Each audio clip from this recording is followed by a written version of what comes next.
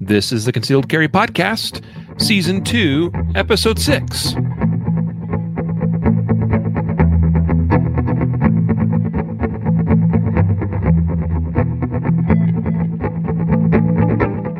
And welcome to the Concealed Carry Podcast, part of the ConcealedCarry.com network, brought to you by XS Sites.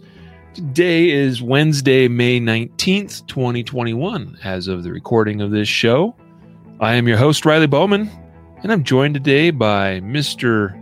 Paulson himself, Jacob. Hi. What's going on? Not much. I spent a large amount of my time today listening to an interview you did on a different podcast. And you were such a great representative of our brand. It was great. Oh, I'm glad to hear that. I'm glad. You were like pimping all of our cool tools and our app and our product. I was listening, like, good job, Riley. Make us that money. Well, they made it easy. Those guys over at the Casual Shooters podcast. So folks, if you want to go check that out, feel free. Dave and the guys over there, I mean, Dave especially, he really well researched us and me and had a bunch of things lined up to ask me about. So, Yep. Yeah. Fairly long interview, almost 2 hours, but hey, that's 2 hours that we were able to talk about our business. Yes, yeah, it was great. It was good stuff. A guy like me was very thrilled. But here we are in the Concealed Carry Podcast, and today's episode, we're going to talk about how 50% of the U.S. is unregulated in this one area or in this one thing. And it's, I think it'll be an interesting topic of discussion today. There's been quite a bit of change in this area of the law for several states this year, in fact. So we'll get into this a little bit deeper and let you know what it is that I'm burying in the lead here. But today's episode is brought to you by the Guardian University. Basically, brand new released or re-released or updated or improved version of our online video training library. Jacob, how would you want to, I guess, introduce this to the podcast listeners? Let's hear it from you.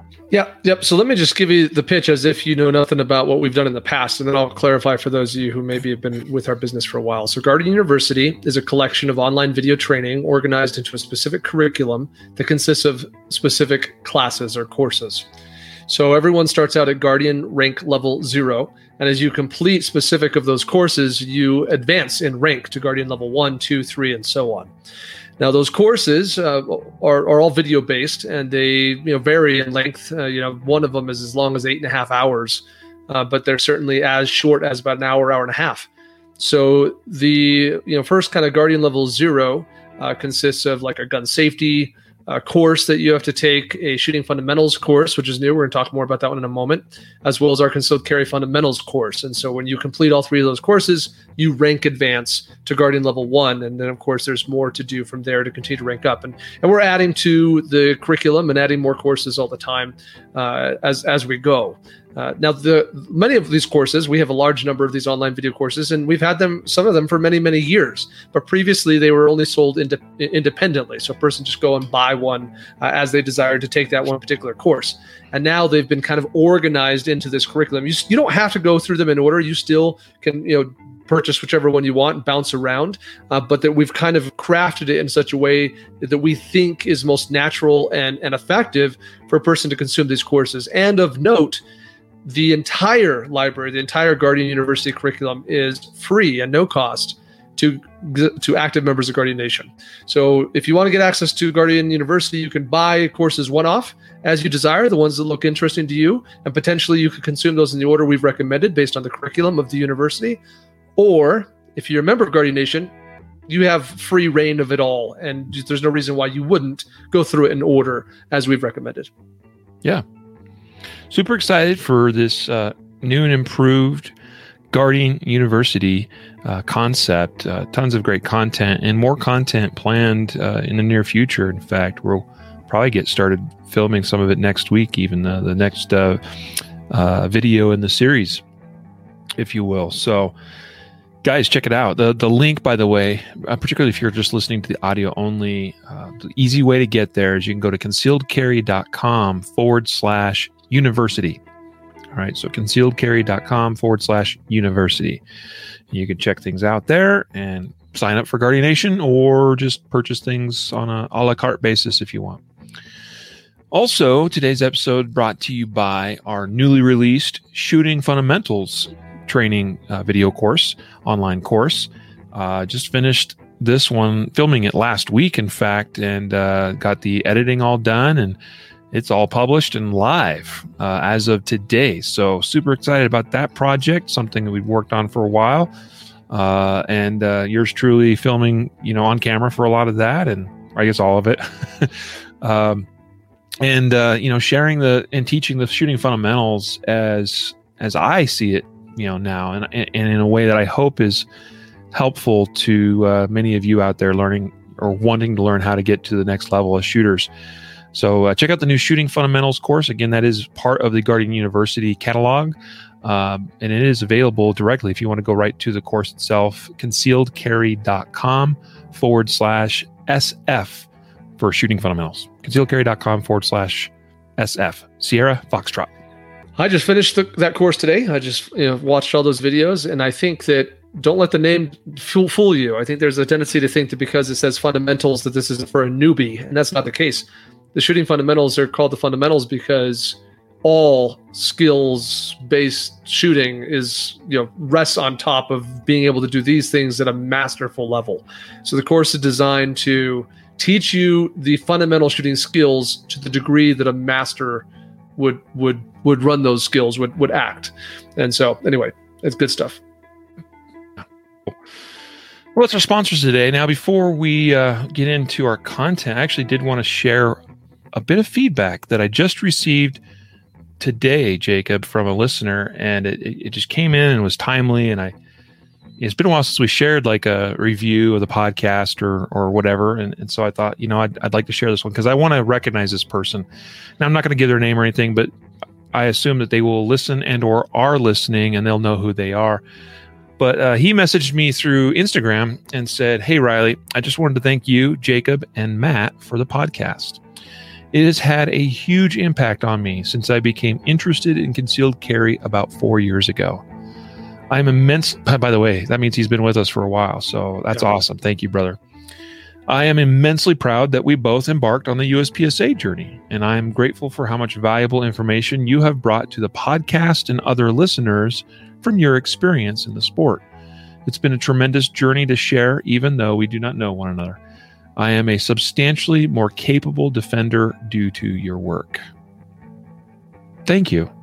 Again, you should know who you are, and that means so much to me to hear. I mean, we've received similar messages through the years from listeners from across the country, and it always humbles me to hear how we've influenced for the better concealed carriers in their journey. So thank you so much, and thank you for listening. And folks, if you're always welcome to message us, contact us with any kind of feedback or questions or whatnot, or review the podcast on the like on Apple iTunes or that sort of thing. But you can contact us directly by using the email address podcast@concealedcarry.com. So anyway, just thought that was a cool message. Let's get now to today's topic. This is going to be based around an article, Jacob, that you published a couple weeks ago called "Half of America Allows Concealed Carry Without Any Training." And so, we've touched on this type of thing in the past. I remember at one point we did a whole episode where we talked about whether or not training should be required for, carrying a gun, essentially. We've certainly talked through the years at various different times about the idea of constitutional carry or permitless carry, particularly as other states and more states have added that to their statutes or their law books. And particularly this year, I think there's been 4 states that have become what we would call constitutional carry states now, right? Mhm. Yeah, so our first time touching on this topic was episode 50, which was back in 2016, and I went back and I was listening to it, and in that episode we say something like there are now 10 states with permitless carry, and I was like, oh snap! Like, so in the time we've been recording this podcast, which granted is several years, we've gone from 10 states that have constitutional carry laws to 20. On January 1st of this year, there were 16, and we've added 4 more this year, and probably we'll add a 5th. So right now we have 20 states in this country that are constitutional carry, and then we get the number half of America because there's an additional 5 states, which while they do not have constitutional permitless carry, whichever term you prefer, they do not require any training to obtain their permit. So that makes our total 25 states that either don't require a permit to carry or don't require any training to get the permit. So regardless, no training required to carry concealed. Yeah. So, and that is the premise of today's topic. I mean, what an interesting time we're in. It wasn't that many years ago. I mean, if we were to go back even 10 years, but certainly like 20 years ago, that there weren't even that many states that had even shall issue permits for concealed carry. And there were plenty of states the majority of states that probably didn't even really have a provision for concealed carry. I think like Ohio, for instance, which was one of the earlier adopters to some sort of permit for concealed carry, was like 2003. And Indiana was just a little like 2001 or 99 or thereabouts. Yeah, Florida was in there too. Yeah. The trend has almost gone from like unregulated to regulated to less regulated. Yeah. Well, when you say unregulated, gone from unregulated to regulated, what do you mean by that? So if you go back before the concealed carry permit stuff, a lot of these states didn't have any laws at all about carry and run a gun. So, Sure. You really had a situation where it was just unregulated. There was just no need. It was, Vermont style, frankly, for a very long time. And then slowly states, if we could even go back to like the 30s, when you have, major prohibition, gangster wars, Chicago, that's where states start saying, wait a minute, we need to regulate this gun thing. So a lot of that turns into no guns or various versions of gun laws. 1934, of course, we have the National Firearm Act. And then you start to see the states, to your point, this is kind of where you picked up the story. They start to regulate it, but allow for some form of concealed carry. Oh, we're going to allow open carry, or we're going to allow this idea of getting a permit in order to carry concealed. And so you kind of have that phase. And now all 50 states have some sort of permitting program, though some of them are questionable at best due to the nature of how difficult it is to obtain the permit. But all 50 states have some sort of permit program.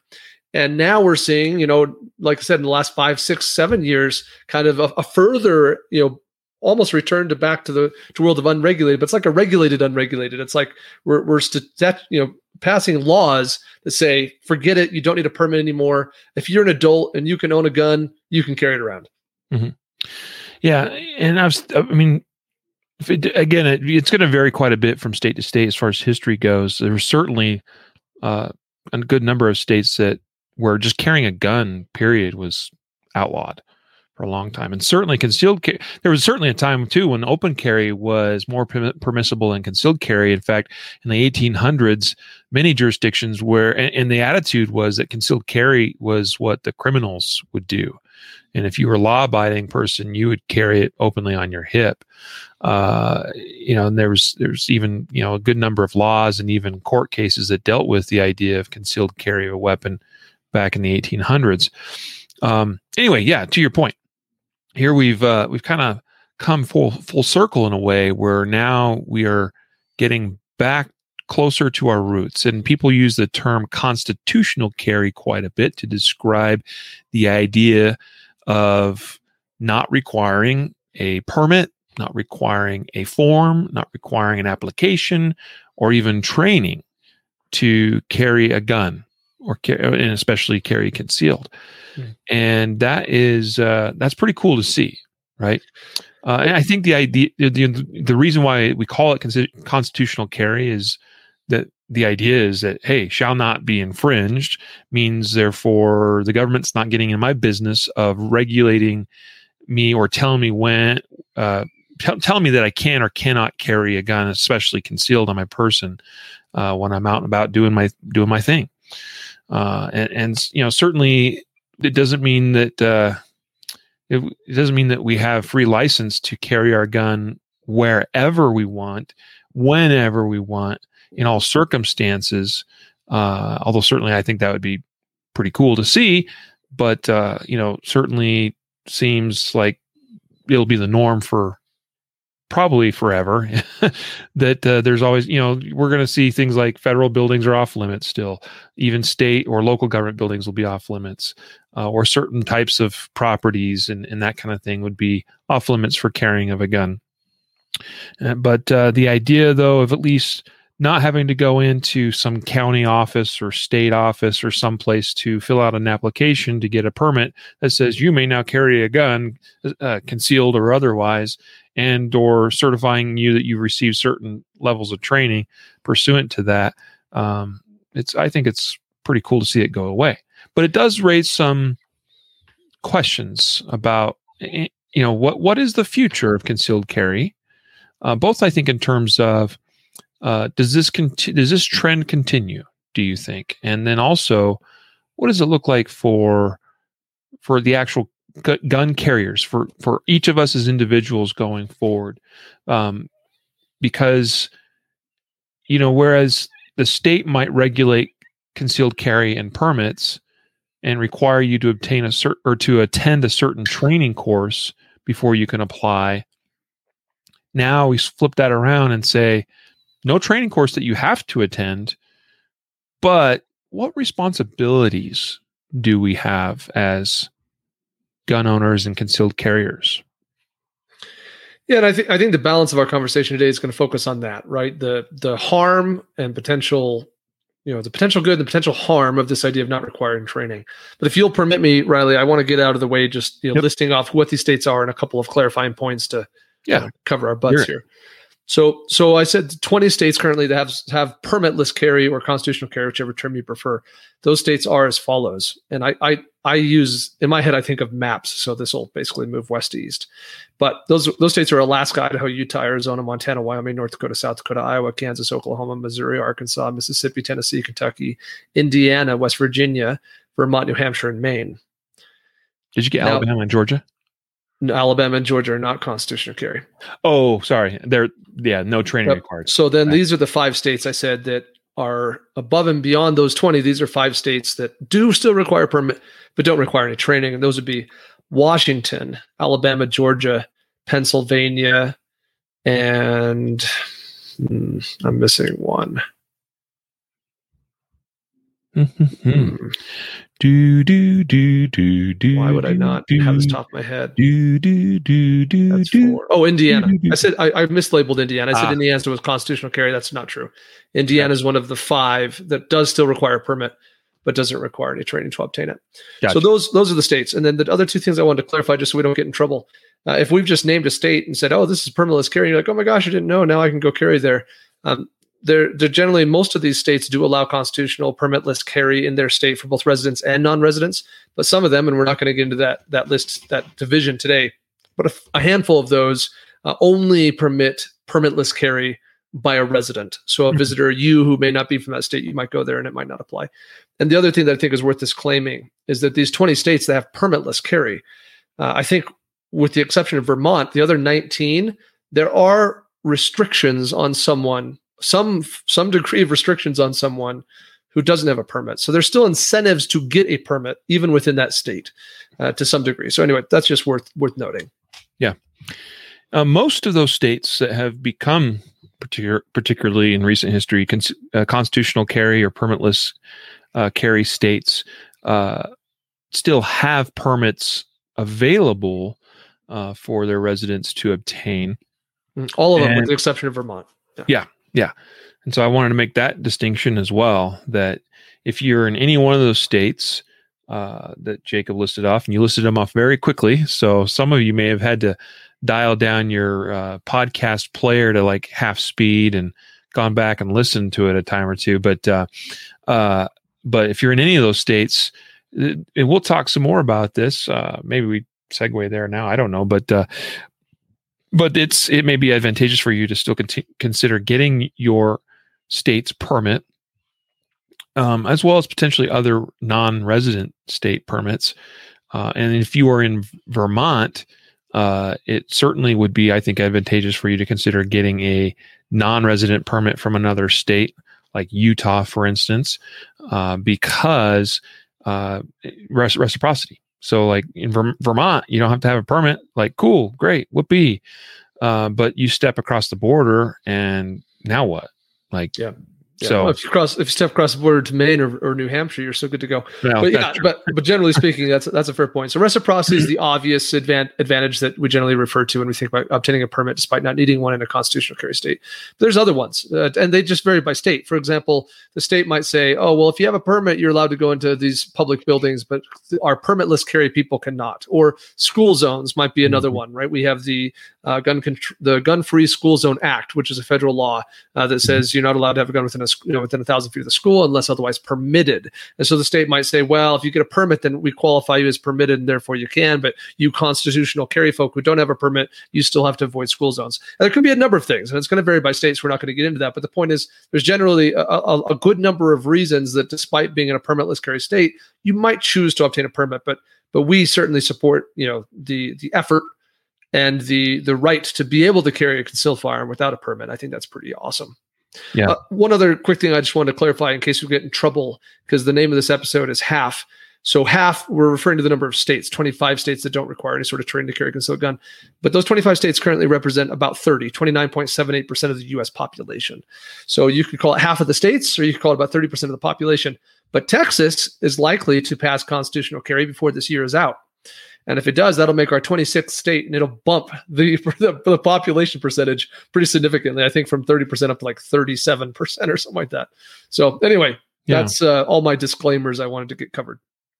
I just recently renewed my Utah non-resident permit and received it just a few days ago. And to your point, you were talking about some of the reasons why, or how some of the states regulate different levels, if you will, of concealed carriers, as far as like those that aren't permitted and those that are permitted. You also have states that have like Idaho, for instance, has permitless, a permitless carry option, a basic level, permit essentially, and then an enhanced permit.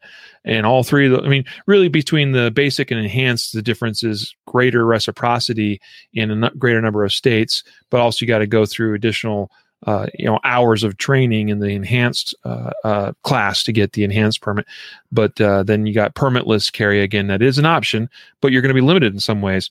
I appreciate that when I got the letter from the state of Utah together with my renewed permit, that they clarified a few things. And I think this is pretty cool because people don't, I think, sometimes realize that a permit doesn't really mean that much. It doesn't grant you some like special power all of a sudden. But it said that you should be aware of the following. A concealed carry permit only exempts you from, and it lists specific codes, and these deal with carrying a concealed firearm. Oh, my phone just switched on me. Carrying a loaded firearm in a vehicle or on the street, and possession of a dangerous weapon on or about school premises, which you just touched on a little bit. And then it goes into a couple other things that it mentions as well that, but it just clarifies, like, it doesn't, like, this permit doesn't do a whole lot other than exempts you from like these 3 state statutes, at least in the state of Utah.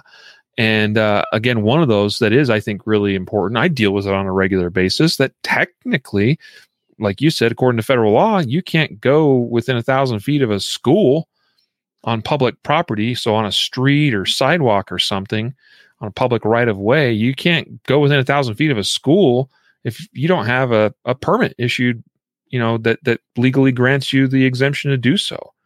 Mm-hmm. And I think that's pretty huge. Like this morning, I dropped my kids off at school. I stay in my vehicle. I go right into the school pull-out lane thing, and all right, have a great day. And I'm carrying the whole time. But that would not be legal for me if I did not have a permit to do so. Correct. We're about to, I think we're kind of hitting a transition moment in the podcast. And so I want to just say that we're about to embark on a conversation where we might get some hate mail here, because there is a percentage of the concealed carry community, some of you probably listening to this right now or watching this online, that feel strongly that training should be required. And Riley and I are about to embark on a conversation where we're going to tell you why we feel training should not be required by the law, by the government, why it shouldn't be mandated. And I'm recognizing that while our position is, in my opinion, a majority position, and that's quite evident based on all these laws that are being passed in states, it's still not a unanimous decision in the gun community. So if you are someone who disagrees with us, if right now at this point in listening to this episode, you feel that we're wrong and training should definitely be mandated by the government, I'd encourage you to hold on, stick with us, listen to this entire episode. And if you still disagree with us at the end, that's fine. We don't think that we're, omniscient and we know everything. Mm-hmm. But I think that you'll find that we have some strong and valid reasons why it's dangerous even for the government to mandate training. Yeah. Yes, agreed. And we're seeing some comments coming in already from a few listeners. I think we have listeners on both sides of this. Some that are saying, I absolutely believe that you should have training to be able to carry a gun or carry concealed. Others that are saying that, yeah, we shouldn't have to have training to do that, to exercise a Second Amendment right. To be clear, our stance, Jacob and I personally, and as a company, as a podcast, and we've been consistent on this since the beginning, okay, is that it is unconstitutional for the government to require training to carry a gun. Yep. It is unconstitutional. That's our personal, that's our opinion. Now, granted, that we know that there's training required in a number of states. And so what we're saying is that's unconstitutional. It doesn't mean that the court system or whatever has caught up with this line of thinking, but that's our personal opinion and interpretation of the Second Amendment. Yes. Yeah. And to be clear, me and Riley do feel training is important and valuable and good. We certainly don't think that people shouldn't obtain training. Our specific issue here is with government mandated training. So to be clear, we encourage all to obtain as much training as possible as part of a lifelong journey of gun ownership. And I think that's absolutely critical, like without question. And we're in the business of selling said training. However, our issues with government mandated training, and I think it starts with a certain amount of hypocrisy. Riley, like to me, I don't understand how a person can claim to be a supporter of the Second Amendment and believe both of the following two statements.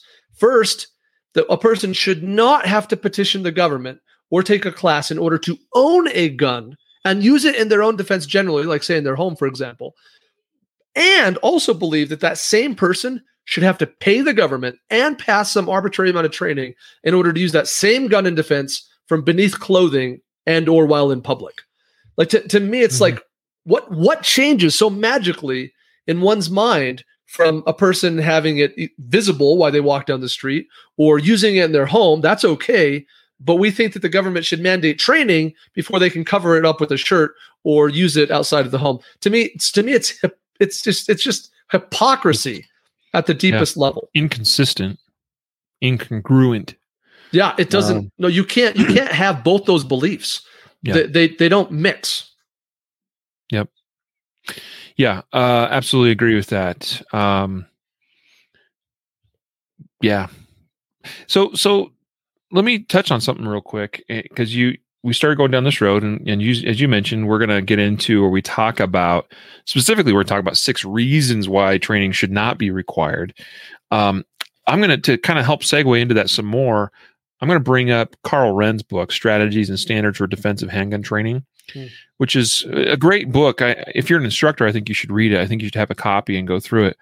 And Carl, and John Dobb, who's also co-author on this, they go through this, and as they explain, so their perspective is they've been instructors and have been teaching students in Texas for many, many years. And Texas has a certain mandated curriculum and a certain qualifying course of fire you have to fire that you have to shoot in front of the instructor and pass to then be able to apply for your Texas license to carry, as it's called, the LTC. And basically, they demonstrate in the book just how low of a standard that training is in Texas. And in fact, there's a video out there. It's been a while since I've seen it, but it's out there where I think it's John Johnston from Ballistic Radio, together with I think Carl Wren himself. They demonstrate, like John demonstrates, passing the Texas shooting course, the qualifying course of fire to obtain a permit. John Johnston passes it blindfolded. That's how ridiculous and overly simple that course of fire is. And so actually that is the first thing that takes us into the first reason why we think training should not be required. Because when you say training must be required for whatever permit or thing, then you have to draw a line somewhere. You have to say, well, we feel that this level of training is adequate to, that passes you, versus below that does not. And that line, wherever that qualifying line is very arbitrary. Extremely arbitrary. From state to state varies widely.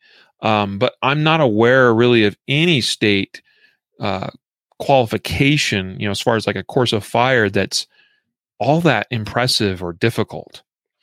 No. Now, I'm not saying it should be difficult, right?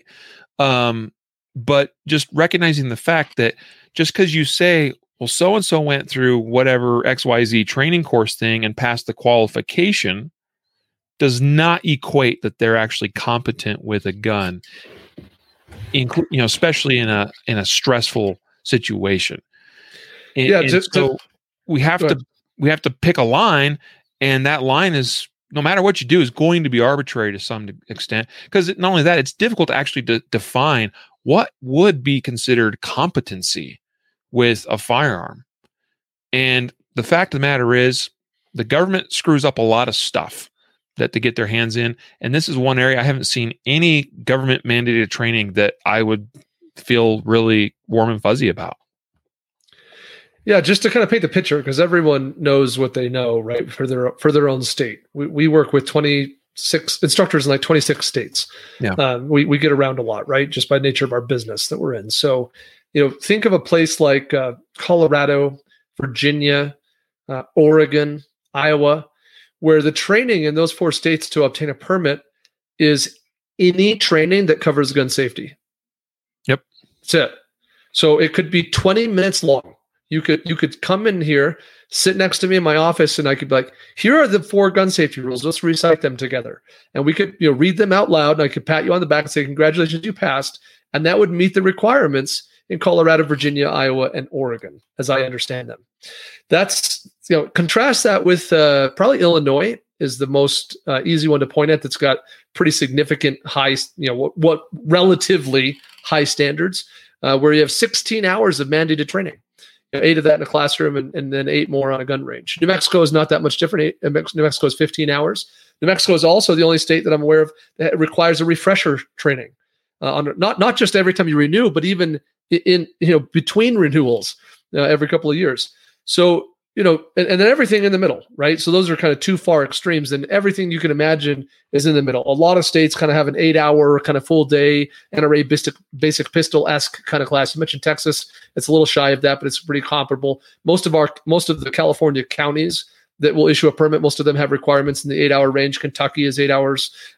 Louisiana is 8 hours. So that's a pretty that's probably like our median, our average, right? But regardless of to your point, Riley, I'll just agree, now that I've kind of given that context to everybody, that it's arbitrary. Who's going to make the decision about how much training is enough? Today, we got a bunch of states who all clearly can't agree on it. It's all over the map. And more importantly, none of them really qualify anybody. Yep. Yeah. And so here's one of the problems with that. When you create an arbitrary level of training. Oh, I guess this is going to go into one of the other points. Well, maybe that makes sense to do at this point. When you say, if you meet this training standard, you are qualified to carry a gun, then it creates a false sense of qualification. It creates a false sense. And I think Johnny or Carl even touches on this in his book to some degree as well, that people then go, well, I've met the state standard. There's nothing more for me to do. I'm qualified per the state. So I have this piece of paper, this document that says I can carry, and I have passed the state standard. And therefore, that leads to a place where they feel like they are actually better than they really are. It actually it exacerbates Dunning-Kruger, right? Where the idea that you don't know what you don't know, okay? And so it's like, if you've ever seen that, people will post the image sometimes, it's like a chart, and you're like on this little precipice where this is where most people are right this moment, that they think they're really awesome at something or they're really knowledgeable about something, but they're about to crash into the valley of despair. And that's the valley of humility that you fall into when you wake up one day and go, I thought I was better than this, and I actually really suck. But the problem is you exacerbate that Dunning-Kruger effect when you have an arbitrary training standard that's easy to meet for just about anybody, and they walk away going, I'm pretty awesome. I'm ready to carry a gun. Yeah, I've passed the qualification that my state mandates, that I must achieve, that I must, meet in order to qualify. Therefore, I am qualified. That's dangerous. And as a community at large, firearm instructors constantly whine and complain about how students just don't come back for more training, that they just take the required mandated whatever class and they walk away. Well, the government mandated training causes that environment. If the government mandates you take a certain class and nothing more, then that's going to drive that exact behavior. What we see in places where you eliminate that government mandate, that government requirement, is that people just proactively choose to take training, and they don't see it as the end of a journey. They see it as the beginning of a journey, because there's no government mandate to do anything. There's no specific qualification standard that makes them feel that they've arrived. No, there's no doubt that you'll have a good number of people that won't take any training at all when there's nothing mandated. Sure. But those are not the people that you'd want to have as customers anyway. You want the customers that are already self-motivated to train and to better themselves. Like, that's who you want as students if you're a firearms instructor, because they're already motivated enough that regardless of a state mandated training requirement or not, they're going to show up to your class and they're going to come back for more, because they've taken upon themselves that personal obligation or responsibility that for themselves, like they feel a need to better themselves, to improve, to get to the next level, if you will. And that I think is really key. Now, part of it is, part of the question here or the discussion is, well, how can we inspire more people to get into, to basically kind of crack that door open and enter into the path of enlightenment, if you will, of this, training and bettering yourself. And that is not something I believe that you can inspire through laws and mandates, but it's something that has to be influenced on a more individual level, on a cultural level, even on a community level, in our interactions with people, in our conversations, in our relationships. And you know what? I see positive signs in this industry all the time because of positive influences from people that are doing wonderful work to put themselves out there and have conversations with people and inspire them to do more and to do better. Yeah. We make that change by making training less expensive, more convenient, and making it the societal norm. Yeah. That's how we do it. But having some sort of mandated government training has a counterproductive effect. It does the opposite of what we're trying to do. It reduces the likelihood of somebody seeking more training and creates a false sense of qualification. Yep. Agreed. So far we've touched on two reasons why training should not be required. One, which was how much training is an arbitrary thing. So that's kind of pointless. Okay. And again, let's be clear on the state's level, like the state level, like their thinking is they have this arbitrary standard, not because that means you're ready for anything really, other than it's sort of like a removal of liability from the state, that we've established this standard because we believe that means this person's probably not going to make a major mistake. Like they're like, generally speaking, safety wise, they're probably okay, but it rarely goes beyond that. All right. When are you actually good enough for a deadly force encounter is a very interesting question to ask, and one that I think we should address in a future episode of the podcast, because I've actually put a fair amount of thought into that in the last few months. The other thing we covered about reasons why training should not be required is a false sense of qualification. So what's next, Jacob? It's a financial tax. Yeah. So when the Constitution guarantees a right, and in this case, me and Riley, we feel that the Constitution does guarantee your right to walk around with a handgun in a practical way, which effectively means concealed, for your own self-defense. So if that's a constitutional right, and me and Riley feel that it is and or should be, then we shouldn't tax people in order to exercise that right. So here in Colorado, for example, it's going to cost you about $150 to apply for a permit. That's outside of the cost of training. If we had no training required at all, it would still cost you about $150 to go apply for and obtain a permit. In a state like we mentioned, Indiana, Pennsylvania, or Georgia, or Washington, places where there's no training required, they still pay a tax in order to get that permit. So if you live in Arizona or Utah or Iowa or any of these constitutional / permitless carry states, then ponder on this for a minute. We want you to get training. And maybe you even know you need to get some training, but you don't have to. The government has not required you to spend any money to be able to defend yourself. And you can immediately begin to prepare to defend yourself as proactively as you can. Maybe you have some friends teach you some lessons at the gun range. Maybe you watch some videos online. Maybe you listen to this podcast. You're doing things that you can afford to do that don't have any cost, and you can legally walk around with that concealed gun. There's something very powerful about that. Compare that with a state like Illinois, where, nope, sorry, you have to take a 16-hour class. And do you think that there's a 16-hour class being taught in Illinois for less than $100? There ain't. No instructor's doing that. Okay, and probably the average is closer to $150 to $200 in the Chicago metro. So you're paying $100 just for the training, and then you still have to turn around and pay for the application, which is of course going to include costs of background checks and fingerprints and all sorts of things.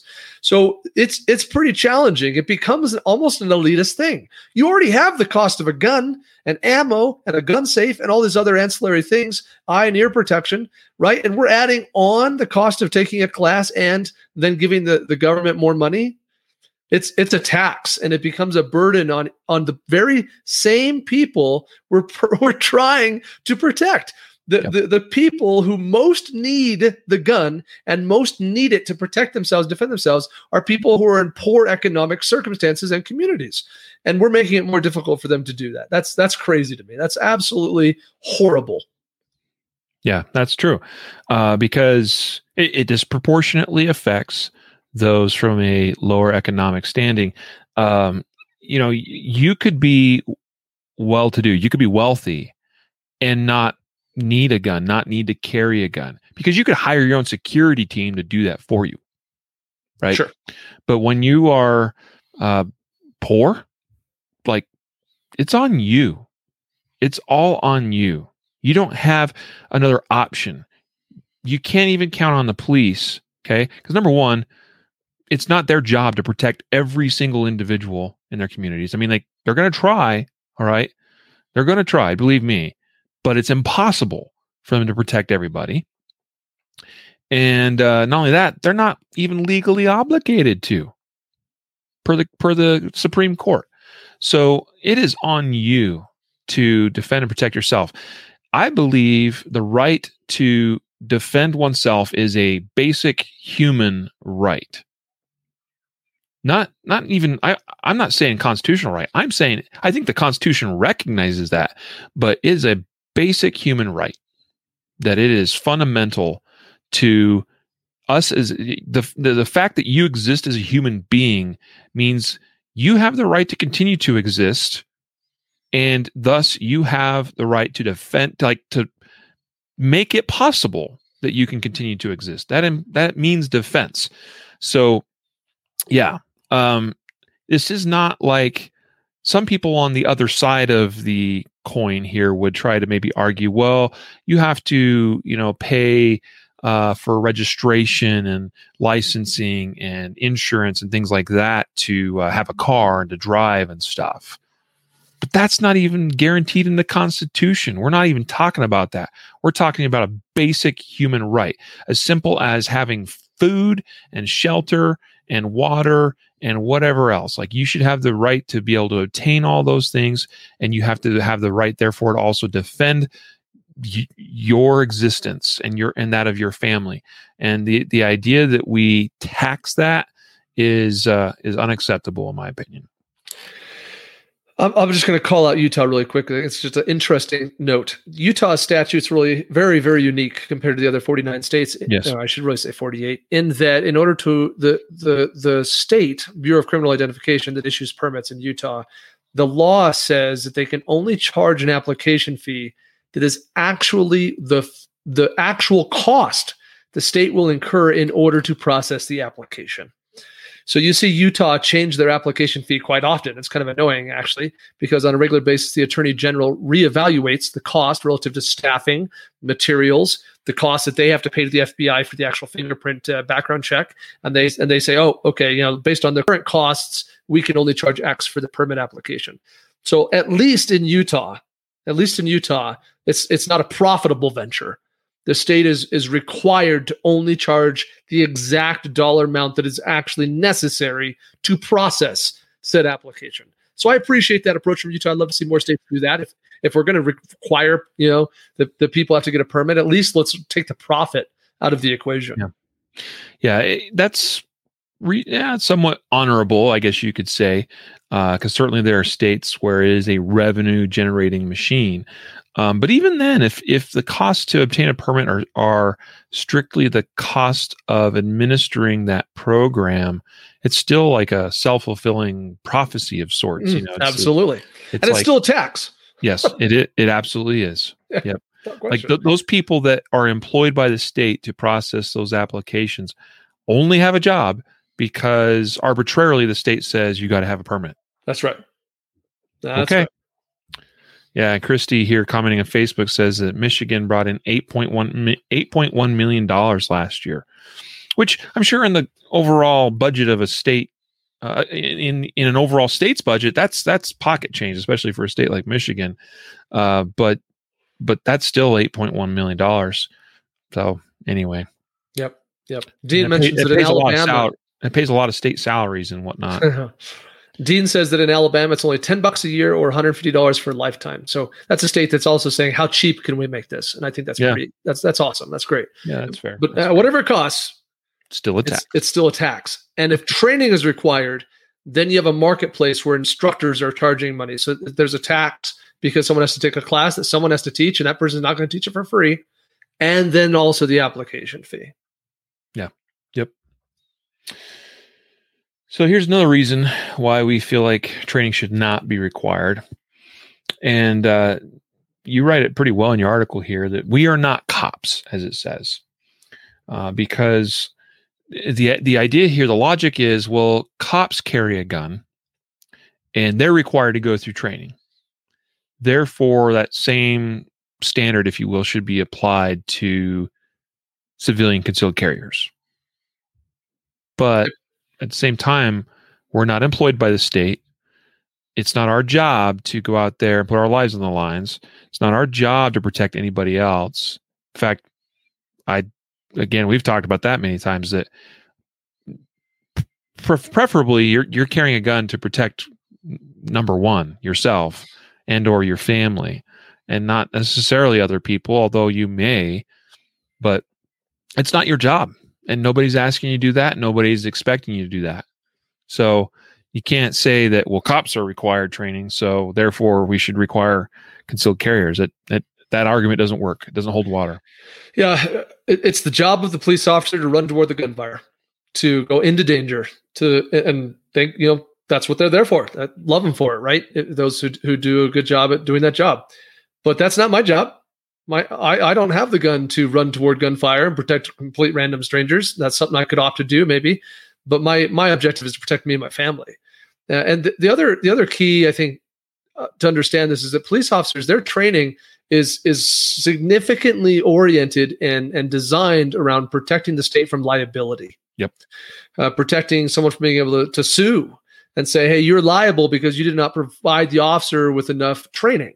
And so they design their curriculum to that end. And that's just not a consideration that at all applies to a non-law enforcement officer who's carrying around a gun. Yeah. And actually, boy, if we could include some police officers in this discussion, and it would open up a whole can of worms talking about what a state requires in terms of law enforcement training. And the reality is that it has less to do with giving the officer what he needs and protecting that officer, and more to do, like you said, with just protecting the state or the city or county from liability. Training for officers would improve dramatically if it actually took into account the officer's best interests. Yes. And actually truly taking the attitude or approach of, what can we give, what do these officers need to be the best prepared that they can be? And again, and I recognize it's a challenge when you have a city, a county, a state, whatever, that has thousands, or, I mean, if you look, most of the time you have statutes and regulations regarding officer training and that kind of stuff that's issued down from a state level. Okay. And so from the state standpoint, I understand you got thousands and thousands of officers in a state that all have to be trained. And that is a big task. And it's somewhere you have to draw a line of, like, where do we start hitting some diminishing returns? Okay. And I get that, like, it has to be a balance. But at the same time, I've seen plenty of examples of officers that pretty much are hung out to dry because they're not given enough to be truly prepared, and mistakes are made. And in some of those cases, those officers are the ones that end up, like I said, they're left out hanging to dry, and they maybe are even getting charged with something when they're probably doing the best they could do in that instance. And the fact is, they were not really given all the tools they really needed to be successful. And the state, as long as they can walk away, brushing their hands off, and maybe they pay a couple million in a settlement or something, and they're like, okay, cool, whatever. Mm-hmm. We move on. What's next on your list here, Jacob? The lowest common denominator. So here's the issue. A marketplace where gun owners are required to take a state-mandated class, and the curriculum of that class is designed by the state. That is a marketplace where the consumer's incentive is to find the cheapest class offered, regardless of the quality of the instructor or instruction. So if you have concerns, and every firearm instructor does, and most of the community should, if you have concerns about the quality of the cadre of instructors out there, and whether or not the people teaching classes are really the best people to be out there teaching classes, or whether or not, maybe it's not just an issue of them being good or not, but just them being qualified or practiced or experienced enough, then you need to understand that the government mandated training has produced that environment. Mm-hmm. It encourages an environment where you don't have awesome instructors, because the consumer, put yourself in the mind, like, go back to when you first were looking for your concealed carry class. Did you say, man, I'm going to read reviews? I'm going to talk to people who have taken class from different instructors and ask them, what was covered and figure out which one was best? No way, you didn't do that. You're full of crap. And maybe you read some reviews. I might give it to you, but the vast majority don't even do that. What happens? They go to Google, they type it in, they search, they look at cost, they go back to Google, they click on the next one, they look at that price, they go back to Google, click on the next one, they look at the third one, they say, okay, and now I have about a sense for what it costs. I'm going to go back to the one that was cheapest, and they look at dates, and they say, oh, that one's convenient, I'm available, and they sign up. That's how it works. So that marketplace where there's no incentive to the community or the instructor to put out quality product as far as the training itself, that marketplace is created by government mandated training. Absolutely, it is. When you create a marketplace for this type of state mandated training, then you get instructors that go into it because it's like, ooh, guns, ooh, something I can do on the weekends, and ooh, make some money on the side. Cool. And so people get into it. I mean, I know a lot of instructors, and I know some that I would not necessarily recommend that someone go to for training. Not because they're bad people, and not because they don't necessarily mean well, but just because there's no incentive for them as an instructor to elevate themselves because, hey, I have everything I need as an instructor, i.e. NRA pistol instructor certification, which is usually the minimum that's required by most states to do any of this type of training. I have all I need to be a top-notch instructor. I can go out on the weekends and make an extra couple $100 teaching classes. Yep. That's not an environment that encourages instructors to become better themselves. Yep. So if we're really wanting gun owners, shooters, gun carriers to elevate themselves, we should have a culture and an environment where we expect the same of instructors. And when we have this arbitrary level or standard that a state's mandated, you set yourself up for that. And we do see a purge. And when a state passes permitless carry, constitutional carry laws, you see a purge. You have this massive number of firearm instructors that are out there teaching classes, and a large amount of them, their business will dry up. It will, and they'll disappear. We'll see a huge purge. And the ones that are left are the ones who can still have a business and still figure it out in that environment where training is not being mandated by the government anymore. Those guys are probably the guys and gals you want to take classes from. Yep. So the purge is real, and we have. I guess the point is this is not theoretical. We see it. There's evidence that this is how it works. Yep, absolutely. Final thing, reason why we think the government should not be able to require you to do training to carry a gun. And then I'll have a bonus. What's that? I'm going to have a bonus. Reason. Cool. Bonuses are good. Is what about open carry? So the disconnect between public safety and concealed carry permits, as you say in your article here, couldn't be on display any more than in states that require training to carry concealed, but require no such license to carry a gun openly. And you kind of touched on that earlier, that it's really weird that we would say, well, if you're just carrying openly, big whoop. But now you throw a shirt over it. Ooh, that requires special training. Ooh, you got to go get a permit. Yeah. Apparently pulling up a shirt requires that I spend a few $100 and 8 hours of my day to figure out how to do this. Before you give your bonus, by the way, I want to just give one example from a personal friend about the costs of concealed carry for some of you, depending on where you live. Some of you are in states where, like some of you have posted in the comments, like, oh, Alabama's only X number of dollars every 5 years. Pennsylvania is only 20 or 25 or whatever. Like that's pretty reasonable, I guess you could say. Again, still a tax.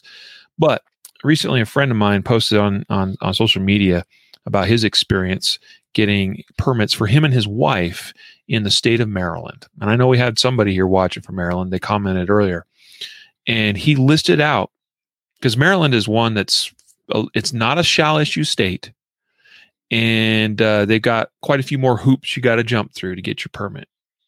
You have to get HQL, and then you get the wear and carry.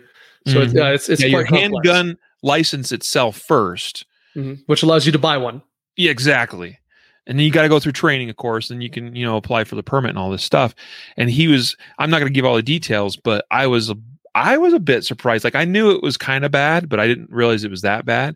And he basically listed out all the costs associated for him and his wife to get their permits, and it was over $2,000. That's before you buy a gun. I was like, like, wow. Yeah, we have two different instructors who work under our network in Maryland, one in Clear Springs, kind of Fredericksville, and another one in Baltimore. And you have to take a class to get your handgun qualifier license to be able to buy a gun. So take a class, go apply, get a license, then buy a gun, then go take another class, then apply to get the permit, which you may or may not even get, by the way. Mm-hmm. And then it's crazy. The whole thing is just what? So it's all about context and understanding that, you might look at your state and say, yeah, it doesn't seem as bad as these guys are making it out to be, but it's all relative. It's all relative. Yep, absolutely. Well, let's hear your bonus. The bonus is simply this, and this is kind of an overarching important concept to understand. We've gone through these 6 reasons, but what I want you to understand is that none of this is arbitrary. We aren't making this up. And we know because we have decades of data to prove it's true. Let me put it this way, and this is as clear as I can make it. There is no data out there whatsoever that suggests people in these constitutional permitless carry, no training required states are any more dangerous than people anywhere else. Yeah. If you, how often do us gun rights people get angry at the gun grabbers because they're passing emotional legislation that won't have any impact on reducing violence and crime? All the time. We're like, take the emotion out of it. Stop knee-jerk reactioning to whatever thing. We got to look at the data and be analytical. Okay, well, then if you've listened to this whole episode and you still think training should be required, I am asking you to do the same thing we asked the gun grabbers to do. Remove the emotion from the situation. Your ancillary personal experience that you've seen somebody who, picked up a gun and couldn't hit the broadside of a barn once upon a time, and that scares you to death that they might want to run around with that gun. I get it. I do. It scares me a little bit too, if I'm being honest, that some people might go just buy a gun and stuff in their pants. But remove the emotion from it for just a second and look at the data. Look at the data. We have decades now of years of states like Arizona, Vermont, Alaska, who have been doing this for all this time. And there's nothing. There's nothing.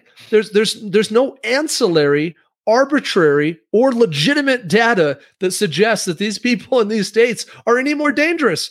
They don't have a higher percentage of shootings. They don't have a higher percentage of negligent discharges. They don't have a higher percentage of negligent homicides or manslaughter. There's just nothing.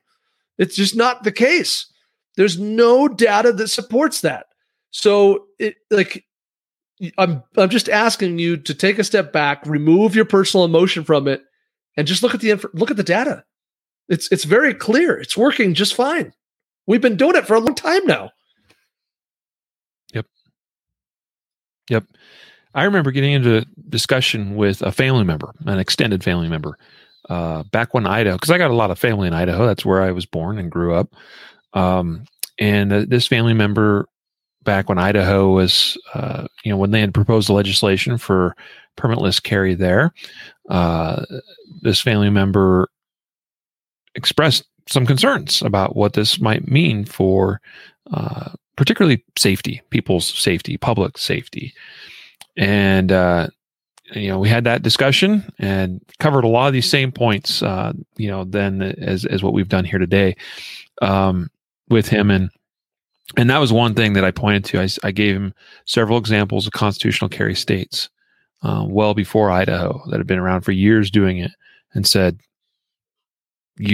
there's no evidence that you're having safety related, an increase of safety related issues, an increase of gun carriers shooting innocent people more than is, I guess, average, if you can say it that way, that kind of thing. And I was like, there's no evidence that suggests this. And he kind of, didn't want to really accept that, but that's okay. We had the discussion. And of course that law got passed anyway in Idaho, and now has been in place for several years, and I get the sense that he's warmed up a little bit more to, like, because I think he's gotten to a point where he's accepted that is the case, that is allowed, and that the world's not falling apart. Yeah, like guys, like little over 20% of the adults in Alabama have a concealed carry permit. Yeah. Yeah, think about that. Like, okay, look at Arizona. 7.3 million people in Arizona. This is not a small population state. 7.3 million people. They've been practicing permitless carry for over a decade. Yep. Indiana hasn't required training to obtain a permit for as long as I can remember, at least 15 years. And 14.5% of the adults in the state of Indiana, a population of 6.5 million people, have obtained a permit without any training required. Yep. Look at Pennsylvania. Pennsylvania's population is pretty significant. Last time I checked, no training required to get a permit. And we don't see anything from Arizona. We don't see anything from Indiana. We don't see anything from Pennsylvania, despite these being states with massive populations and no training required. There's no data to suggest these people are less safe. Yep. They might be less prepared, but there's nothing to suggest that this is causing a problem. Yep. Yeah. Yeah. So to kind of wrap this up, here's the deal. Here's the takeaway, at least as I see it. In the words of Mickey Shook, who we just spent some time with last week, and he had a t-shirt he was wearing, his Carry Trainer brand shirt says, "You are your own cavalry," which is a variation of a statement I've heard Dave Spalding use a number of times. You are your own first responder. Guys, it is on each of us as individuals to be responsible in how and where we carry a gun and use those guns. All right. It's our responsibility to carry enough to obtain the training that will help us be proficient and competent in the use of our firearms that we carry. It is on you. Like, you should care enough about your own life and the lives of those that you care about to prepare yourself sufficiently. And again, I think in a future episode, we'll maybe explore the idea of what that might be. What is who is a competent gun carrier or competent shooter? Again, I've got some thoughts on that, but that's a discussion for another day. But that responsibility rests with you. And so, yeah. Yeah, well said, Riley. Don't cut, or don't take shortcuts. Don't cut corners. It's a serious thing. It's a great responsibility. Rights come with responsibilities, especially if we want to keep those rights. All right. And so, yeah, let's go to and be better versions of ourselves each and every day, like constantly striving for improvement. Again, today's episode sponsored by our new Guardian University, as found at concealedcarry.com/university, concealedcarry.com/university. And also newly released today, brand new, the Shooting Fundamentals online training course. That is also found at concealedcarry.com/SF or Sierra Foxtrot. So guys, thank you so much for another great time, another great episode. I hope you got some value out of this discussion today. Jacob, any last words for you before we part ways? I'll just encourage you to share this episode with other gun owners. As I mentioned at the very beginning of this episode, while the majority, like I think more than half of our community, does disagree with government mandated training, which is apparent by the number of states who are passing these laws, despite that, there's definitely a serious group of our community who does feel training should be required. And so share this far and wide. Make sure that this episode gets out there, to all those gun owners. And, that they might listen to all this and still disagree with us, and that's fine. But at least we've presented here, I think, a pretty compelling case for why training maybe should not be mandated by the government. Amen. Well, with that, we'll let you go. We'll see you again next week. From us here at the Concealed Carry Podcast, don't forget, train right, train often, train safe, so that you can fight hard, fight fast, and fight true. Thanks so much. Take care.